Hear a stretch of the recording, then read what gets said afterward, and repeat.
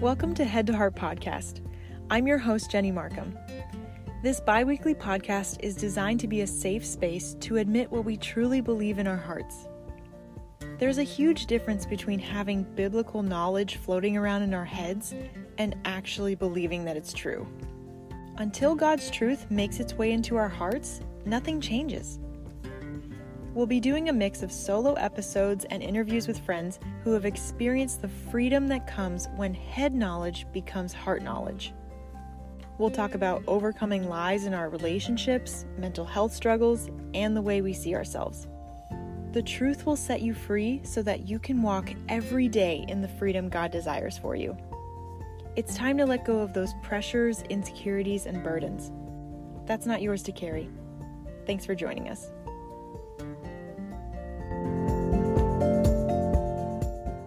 Welcome back to Head to Heart Podcast. I'm your host, Jenny Markham.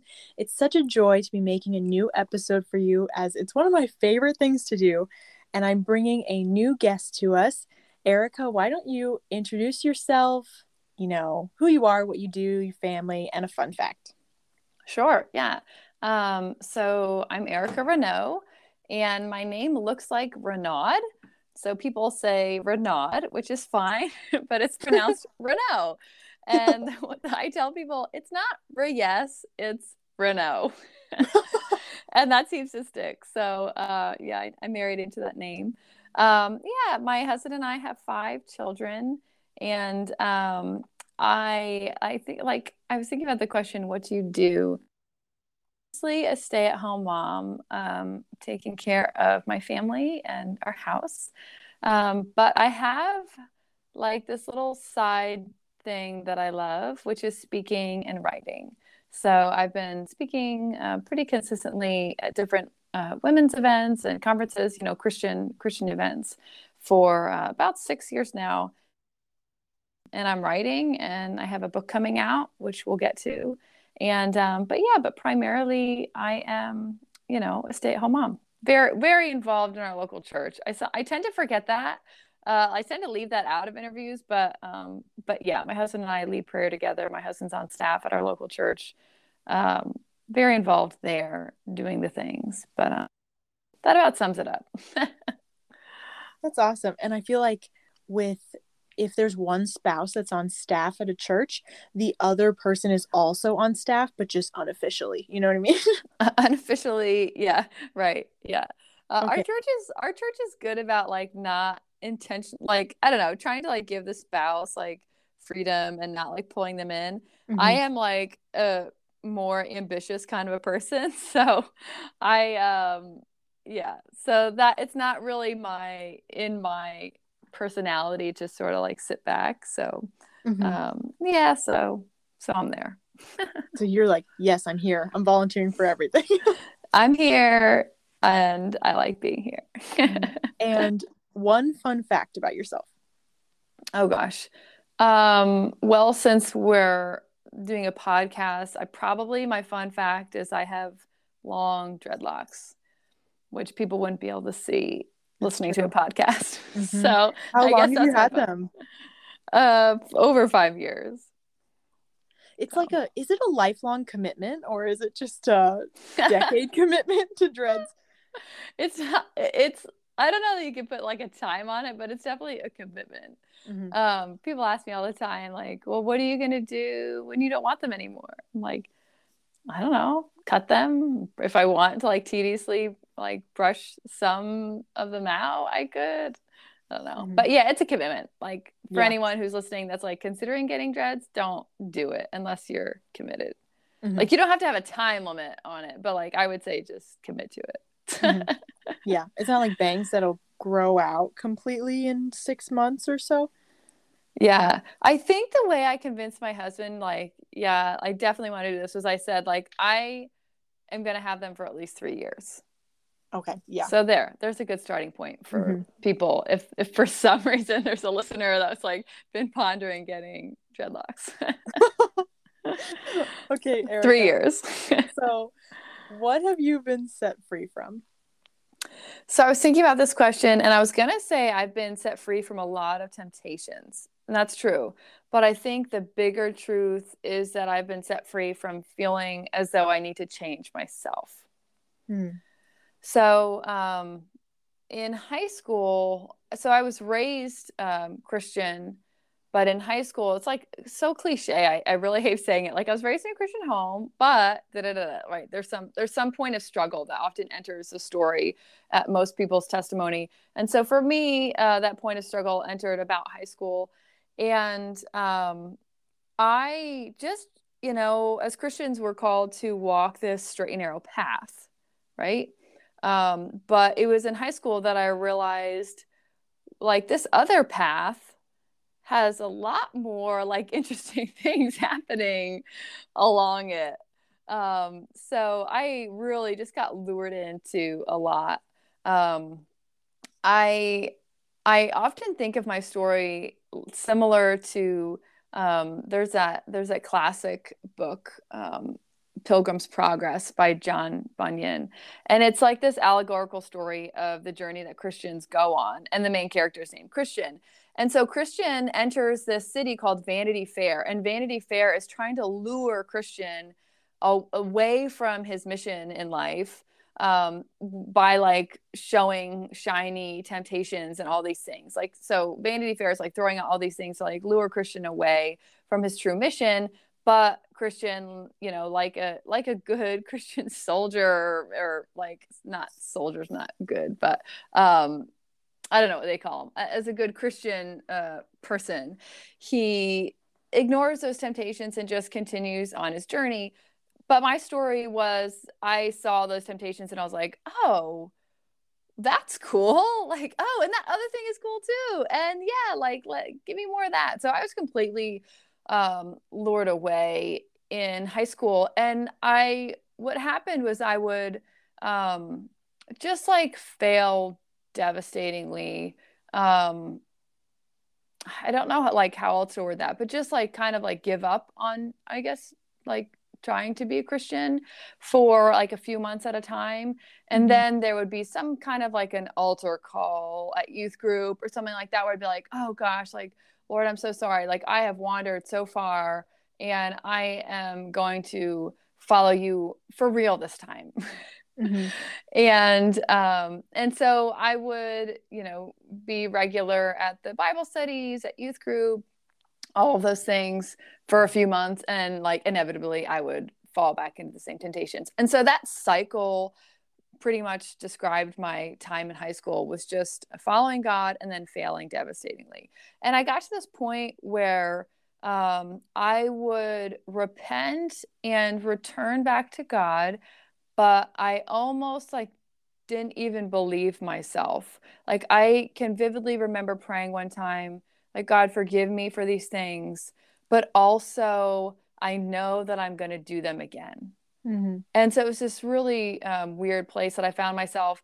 And I eventually started praying, and this is where I feel like things started to change. I eventually prayed, God, I need you to change me because I cannot change myself. Like I just got to a point that I gave up on myself to do what I was supposed to do as a Christian, which for me literally meant just not doing certain things, not hanging out with the people I shouldn't be hanging out with, not smoking, drinking, having relationships with other guys. It's like, just don't do those things, Erica, and you can be a good Christian, right? Mm-hmm. And it's just like I could not. So I got to a place where I was like, God, I need you to change me. I'm failing miserably at this. Be a Christian thing. I'm not cut out for it. I don't have what it takes. And the cool thing is, I remember learning as a kid about the scripture that talks about how we are the clay and God is the potter. And I remember having that image in my head when I prayed that, like, God, I am some messed up clay. I need you to change me. And so yeah, when I gave up on changing myself, I trusted God to change me. And by the end of my senior year, my senior year was kind of a mess because I really I was just tired of trying to be a Christian and failing, both of those things. I was tired of being a Christian and failing. I wanted to be a Christian, right? But I was tired of trying to do it and failing. So my senior year, I became very like apathetic to just everything. I figured, you know what, if I'm going to fail, it'd be easier to fail like and not care. So, so I messed up bad, hard. But I tried not to let it bother my conscience. But I also went to church, but tried not to get too excited about things. So at the end of my senior year, I found out I was pregnant with a little girl. Well, I didn't find out that it was a girl right away, but I found out I was pregnant. And that's what God used to change me. He did it. He answered my prayers to change me. And it was through that pregnancy that my heart really changed. It was as if that 9 months of pregnancy, God was just weeding out those desires of my heart one by one, so that I was positioned to fully follow him in a way that I had never followed him before, like to be wholeheartedly following him for the first time. So yeah, I was freed from a ton of temptations. But you know, as I'm in my mid 30s now, right? So new temptations. So I'm not tempted by, you know, high school boys anymore, right? So, but there's new things that are always coming in. But I have been freed from feeling like I need to change myself, because I know that God has changed me, continues to change me, and it's not like up to me to make myself Jesus, right? Or make my, you know, when God says, be perfect as I am perfect, he does not just like, okay, go do it, and leaves us on our own to do that. So, yeah. That's beautiful. Yeah. And that takes a lot of pressure off. Is like, we pray, we ask, we believe, but if we could change ourselves, we would have already done it. Yeah. Yeah, absolutely. Absolutely. And I couldn't, the kind of change that I went through in that time couldn't be manufactured. There was obviously a level of maturity that I was, I don't know, transported into rather quickly. That, you know, if anyone has experienced unplanned pregnancy, things change. Like you know, obviously physically, but mentally, emotionally, everything changes. And I praise God that he was a part of that change, because also, I don't know, you could change in a million ways during pregnancy. You could become, you know, more bitter. You could become more set in your rebellion against God, you know? So I just praise God that he used that time to just, yeah, to free me up, to change me. So it's good. Yeah. Good stuff. And in your story, I hear a central theme of prayer and asking the Lord for him to change you, and then that final, like, you, that during that process, turning towards him. Yeah. And a lot of that is through prayer. So I just want to hear from you, as a woman who has experienced the power of prayer and the Lord changing her life. Why is prayer essential to a believer's life? Not just something that's like supplemental or on the side, but why is it essential? Yeah, no, that's good. Well, yeah, I mean, I think that is that right there is the key statement, is that it is essential. And I hope that, you know, when we think about our time as believers, like prayer is what makes us a believer. It's like we're praying, Jesus, forgive me, Holy Spirit, enter into my life. You know, I'm trusting you. Like that's prayer, right? So why would, if prayer is what brings you into that, why would you then just leave that behind? So I don't know, when I think about prayer, a lot of other religions are very focused on the things that we do. And so, you know, God gives us some rules, some forms, some like, here's what life should look like, right? Like basic 10 commandments. You might even look at the Sermon on the Mount also, right? These are like some good things. But Jesus says, abide in me, right? Remain in me. And then he says, apart from me, you can do nothing. apart from me, you can't bear any fruit. He compares us, to being connected to the vine. He says, abide in me, apart from me, you can do nothing. So all these things that God has given us to do, all these ways that we know we should be living, we can't apart from prayer, apart from a relationship with God. So it's not that he tells us, these things to do and steps back and leaves us to do it on our own. He's saying, like, this is a together thing. I'm after your heart. I'm after a relationship. And that was kind of the piece that the Pharisees missed, right? Like, they missed that Jesus had come to establish a relationship with his people, that it wasn't just like this religious thing. So I don't know, like, I don't think you can do that apart from prayer. I don't think you can commune with the Holy Spirit. I don't think you can listen to God. I don't think you can fully trust him if you're not praying. I feel like those things are all connected and intertwined. That was a not clear answer, but those are just like a lot of my thoughts.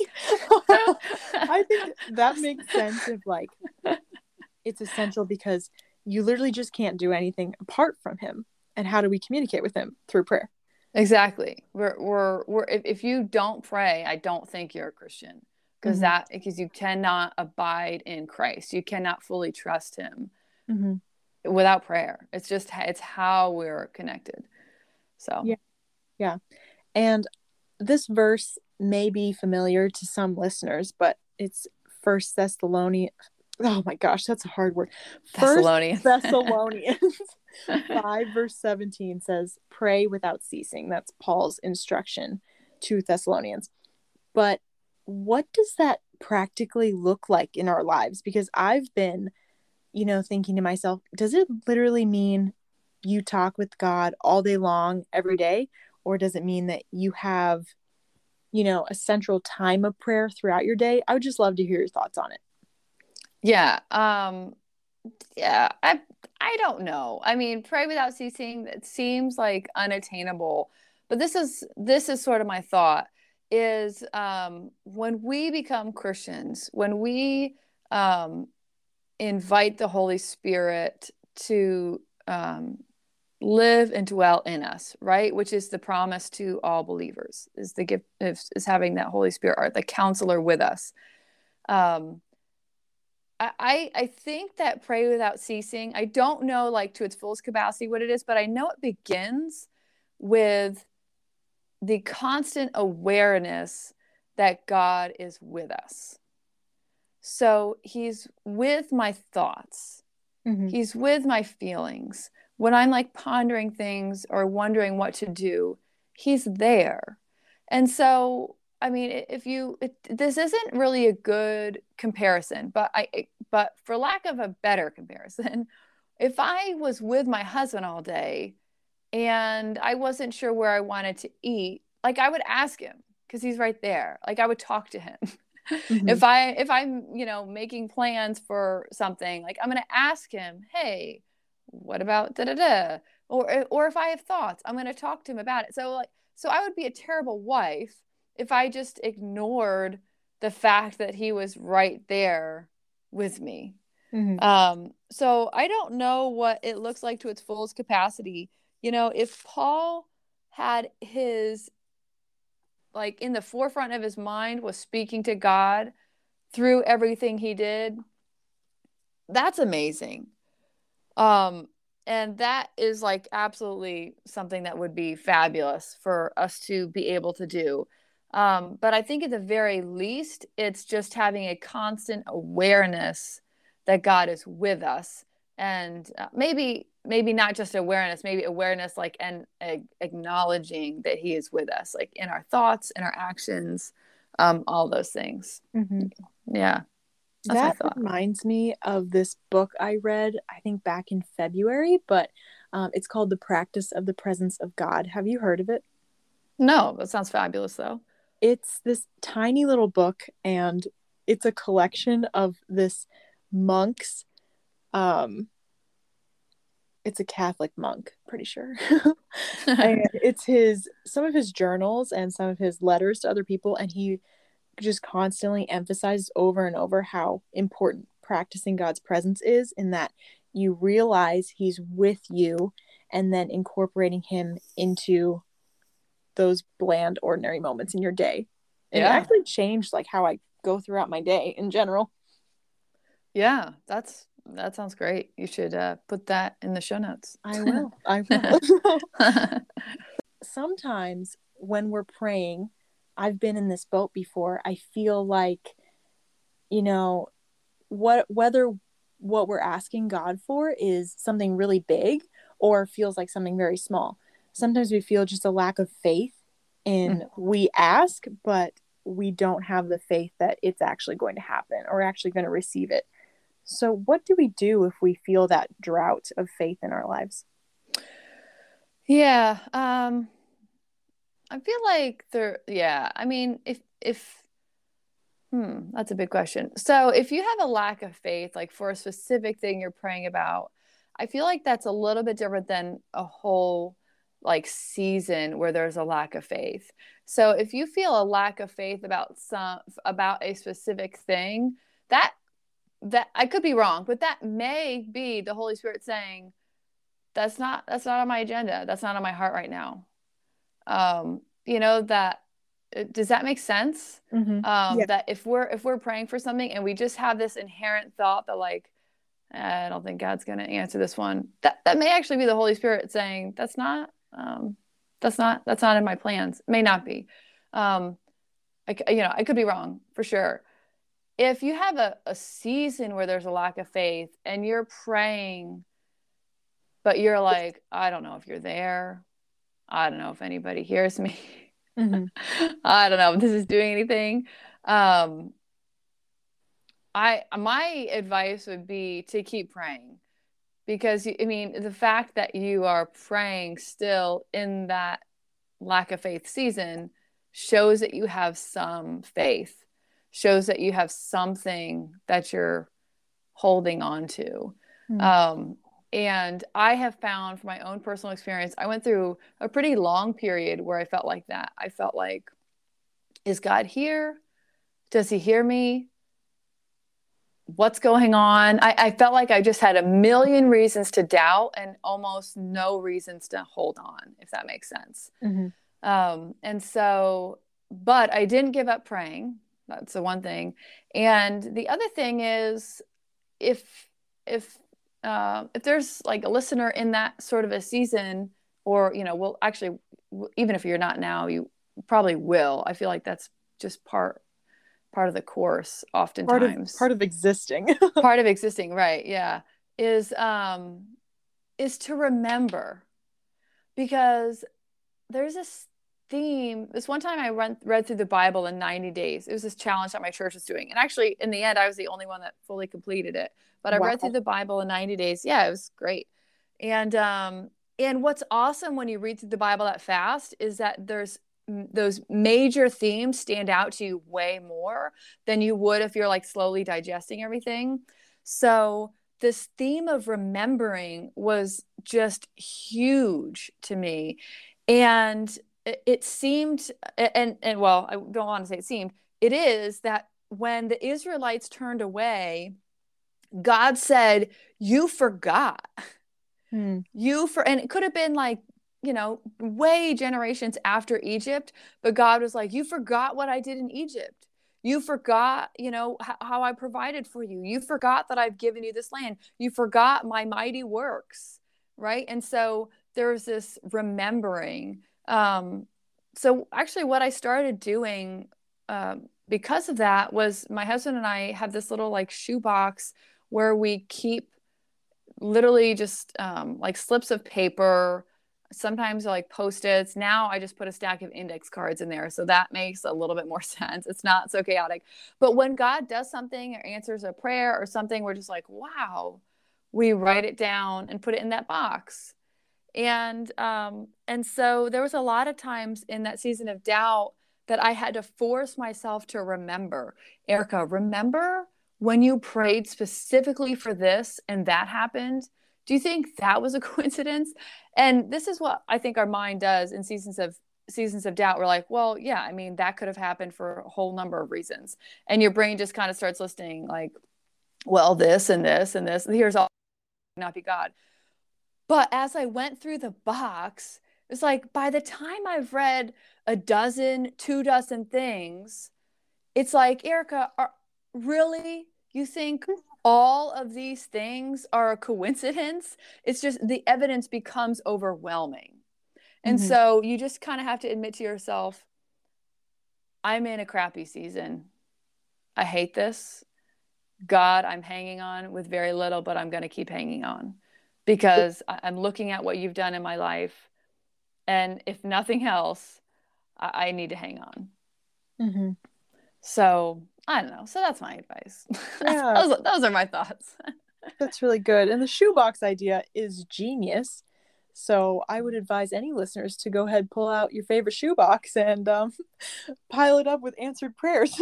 You absolutely should. So I wrote on Sharpie, it's called the Ark because in the Ark of the Covenant, that's where they kept the 10 Commandments. That's where they kept the manna. That's where they kept Aaron's staff when it budded.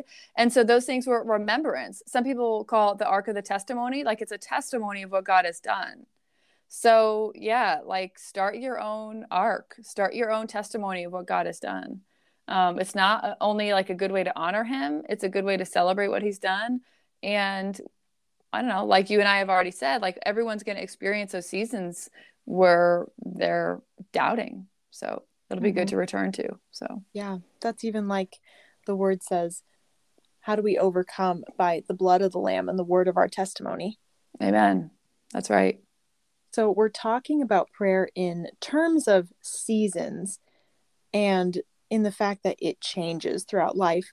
So could you tell us how prayer has looked different for you in different seasons of your life? Sure. Yeah. Um, okay. So I'm thinking really practical here with that question, like what it has practically looked like. And I remember in like middle school or junior high, they weren't even talking to me. I just overheard them say that if you write out your prayers, you're less likely to fall asleep or like lose focus, Mm-hmm. which was a big problem for me as a kid. So I actually started the practice of writing out my prayers. And for years, I've used my journal as a way to focus my attention on God. And there's something about, just moving our hand, keeping, having some physical action with our prayers that stay engaged. And so that was for a lot of years the primary, like what prayer I would say looked like for me was writing out prayers. When I was in high school, writing out prayers on my bed at night when I'm struggling, like all those things. So that's not to say that I didn't pray at other times of the day, but if I'm looking at, if I'm going through highlights of my life, what it primarily looked like, I would say there was a long season where journaling is what prayer looked like. So moving into having children, moving into, a season where, I don't know, I guess like young adult life would probably be describe it 20s, I guess, where just things are just looking different. I didn't stop journaling, but reading the Bible also became the way that I prayed.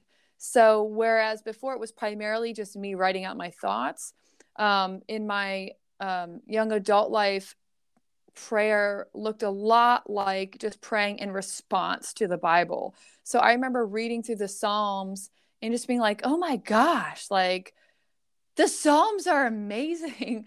And just that I would intentionally use them as starting, I don't even want to say starting points as if like I left the Bible, but like they would instruct my prayer time, the Psalms.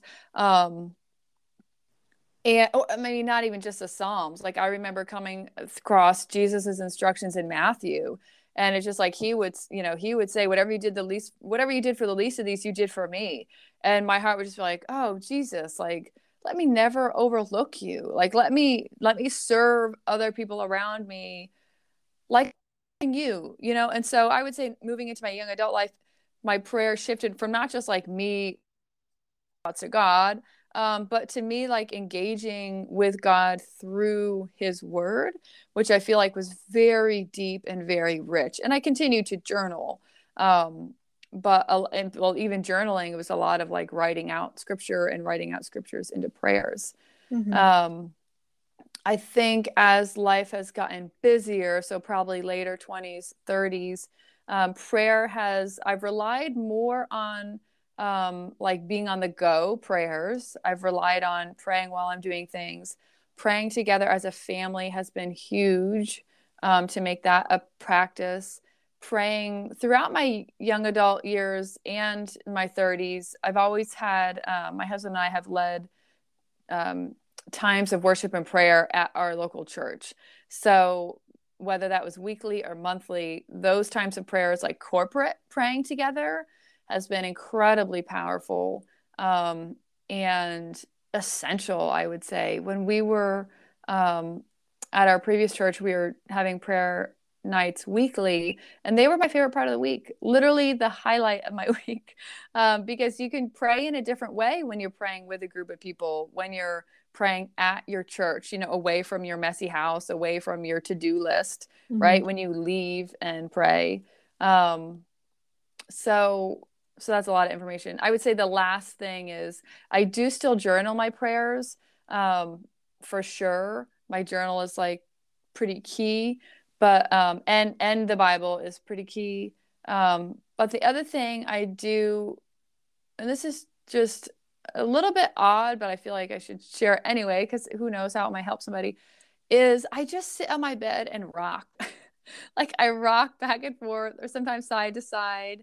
There's usually worship music playing.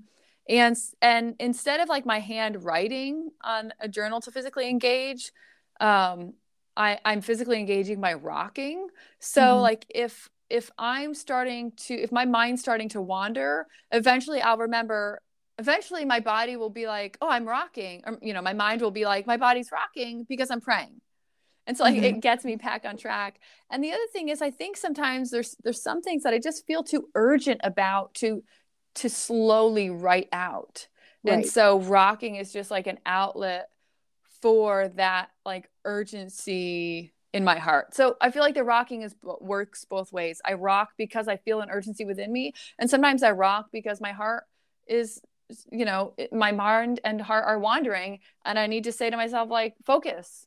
Focus on the things of God, pray, get going. Yeah. So.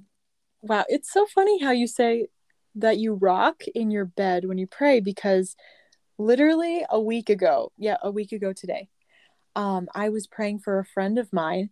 And while I was praying for her, I just felt like I got this picture of her rocking in her bed. Like, while that's so praying. Funny. And I told her that. I was like, yeah, I feel like that came to mind. And like, feel free to do that in your bed. Just pretend like, not pretend, but imagine that God is like with you, holding you, rocking you, because you're in communication with him. She said it was really cool. So yeah. Oh, that's cool. Yeah, I mean, like there's a live webcam of the I want to call it the Wailing Wall, the Western Wall. I don't know, the remnant of the temple, of the wall around the temple in Jerusalem. And so there's people there all the time. And if you look at those people there, they're moving. Like nobody's just sitting still. They're moving their hands, they're pacing, they're rocking. Like there's this physical agreement with what it is that we're doing, which is we're communicating with a holy God. So it's like, it makes sense that we wouldn't just sit, Yeah. So, yeah.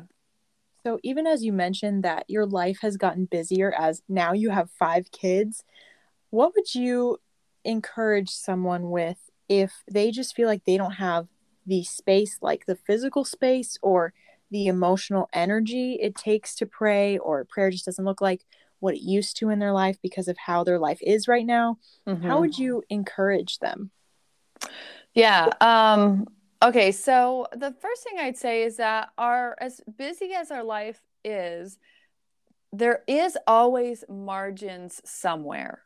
So I would say the first step was kind of identify those margins. So for me, those margins would be doing the dishes, folding laundry, driving, right? Those are all margins. And the beautiful thing I feel like that I've discovered about God is that he's willing to meet me in the margins of my life. If I said to a friend, hey, could you come over for 5 minutes and talk to me while I'm doing the dishes? She'd be like, oh my gosh, I'm not going to drive 35 minutes to chat with you, while you do dishes for 5 minutes or 10 minutes or 20 minutes or 40 minutes, depending on how many dishes I have, but God is willing to meet with us in the margins with whatever space we have. So I have found that the margins is the best place to meet with God. So, and the other thing is I totally get for anyone who feels like I don't have mental, emotional capacity. Like as a mom, definitely very little emotional capacity. Sometimes as a student, in college or something, like no mental capacity, right? But the other beautiful thing is there's that verse about the Holy Spirit interceding, even when we don't have words. And the thing about prayer is our heart connecting with God's heart. And that doesn't always have to be done through words. Right? Like I'm thinking about, I don't always have to tell my husband I love him. I can come up behind him and give him a hug. Well, okay. So I don't know what a hug, for God looks like, but we can connect with him. We can connect with our heart even when words aren't there, which if you're, emotionally spent or mentally spent, you may not come up with the words. I was walking through my neighborhood, I don't know, like 2 months ago now, and it had just rained. And I just felt like totally drained. I had like nothing in me. But I'm walking through the neighborhood and I just like smelling the rain. And I was like, oh, like that's nice. I didn't like consciously think that's nice, but I just like noticed that like what it's like, what is it like what it smelled like after it had rained, right? And then I walked past another house. Like the street that we live on, the houses are pretty close together. The next house I could tell somebody was doing laundry because I could smell that like fabric softener kind of smell. There was a house, somebody was smoking outside. And not that all the smells that I smelled were pleasant, but it's just like smells of life and like evidence of God. And so I don't know, like I didn't have a conversation with God per se, like I said this and he said this. There's like some like agenda or like some back and forth. But I felt like that whole walk, my heart was connecting with God's heart. I was just enjoying the signs of life around me that he had provided, that he put there. It's like evidence of him. It was almost like a worshipful walk in a way, even though I wasn't thinking, I'm going to worship God or I'm going to try to connect with God. I just was, because I was delighting in his creation. So I don't know. I think that's a thing too. Like when there's just things that we're just, that give us joy or that we notice, like just acknowledging that that's from God. Having our heart connect with him, even if it's not through, this specific set of words. Yeah. So that makes a lot of sense. And I feel like that's sometimes the purpose of worship music, in like the words are already provided for you. Yeah. So you are able to connect with God without coming up with new words to say. Yeah. Yes. Yeah. Do you ever feel like you want to get organized but just don't have the time to? Maybe the planners you bought in the past have been helpful for just a little bit, but then you lose it or completely forget it exists? Let me tell you about Life in Order. Life in Order is a business that makes 100% customized bullet journals to help set you up to thrive in your goals, homework, relationships, and personal growth. They have paper and digital bullet journals, so if paper is not your thing, you can use it on your computer or tablet. There's also so many adorable stickers and notepads to choose from, so you can decorate your workspace and keep it tidy. My bullet journal was a game changer for me, and since I customized it, it was already set up for what I personally needed. So if you're ready to get your life in order, you can find their products today on lifeinordershop.com and use the code JENNY15, that's JENNY15, to get 15% off your purchase. So what are you waiting for? Go ahead and order a product today. And I want to ask you, do you have any resources for anyone who wants to learn more or wants to dig into this topic more? And in this, I would love if you just shared your book that's coming out and where people can find it. Sure, yeah. Okay, so I guess my first resource, there's a lot of books on prayer. Timothy Keller has a book called Prayer. It's like pretty intense. I've always liked Stormy O'Martin. She is like Stormy O'Martin has written The Power of a Praying Parent, The Power of a Praying Wife, The Power of a Praying Friend. I see those at Hobby Lobby. Yeah, right? Yes. Yeah. So just as far as like a practical starter, I think that's great. I'd also recommend, I think it's called Praying Through the Bible, like something really simple, but it's by Donald S. Whitney. And it's the shortest read. I swear he must have done like a sermon series and someone was like, oh, let's put this into a book. And he was like, okay, sure. I feel like when you read it, you're like, okay, that was like 3 sermons. Okay, boom. So you can feel accomplished after you read that. But Praying Through the Bible is this book by Donald Whitney is just like, it's like how to read the Bible and have reading the Bible be the way that you commune with God. So you're growing intellectually, but your heart is also growing, transforming. You're communing with the Holy Spirit at the same time, right? Which I really, once I got into that, I really never moved away from it. And so I think that would be really key if people are looking to grow in prayer, is if you're really using the Bible as a starting point. And then I also really like a guy named Daniel Henderson, who I've never heard anyone else talk about him before, but Daniel Henderson has tons of resources on prayer. He has a book called Transforming Prayer. Maybe I would start with that. Now, I'm thinking he has a lot of books on prayer. So honestly, you could just search Daniel Henderson and then just kind of like choose whatever. I think he has like a 21-day book, like Jumpstart Your Prayer. That would probably be a good place to start too. And then, for any listeners who have children, my book called Pray With Me, Help Your Children Engage in Authentic and Powerful Prayer comes out April 4th of 2023. So whether you have kids or whether you know someone who has kids, I would love for you to look at that book. The whole book, basically I started speaking and I offered this session about praying with children, which a lot of people talk about praying for your children. But I offered this session and people had me back and kept, and word spread. And so that kind of ended up being the thing that I spoke about most, was praying with your children. And I realized like, wow, people are hungry to learn how they can help their kids engage in this super simple yet complex and mysterious thing called prayer. And so that's basically what I set out to do in the book Pray With Me, is just kind of come alongside parents so that they can come alongside their kids and pray with them and teach them some theology of prayer. We get into like practical, like what prayer looks like. So everything from like deep to surface, is in Pray With Me. I think it's really important for people to pray with their kids at a young age, and have that be kind of like a foundation of the home, if that makes sense. Yeah. No, that's awesome. We'll link it in the show notes. Thank you for sharing. Yeah, cool. Thank you. If you had just had any final encouragement for someone who has felt stuck in their prayer life for a while and they want to get out of that rut, just any final thoughts or encouragement you'd share with them?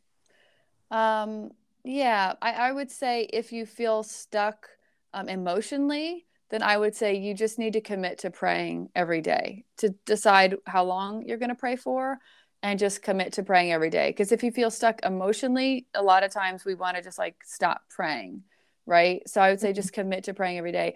If you feel stuck, like you pray every day, but you're not maybe emotionally maybe isn't the right way to describe it. If you pray every day, but you feel like your heart isn't like fully in it, then I would say introduce the Bible and just start praying from the scriptures.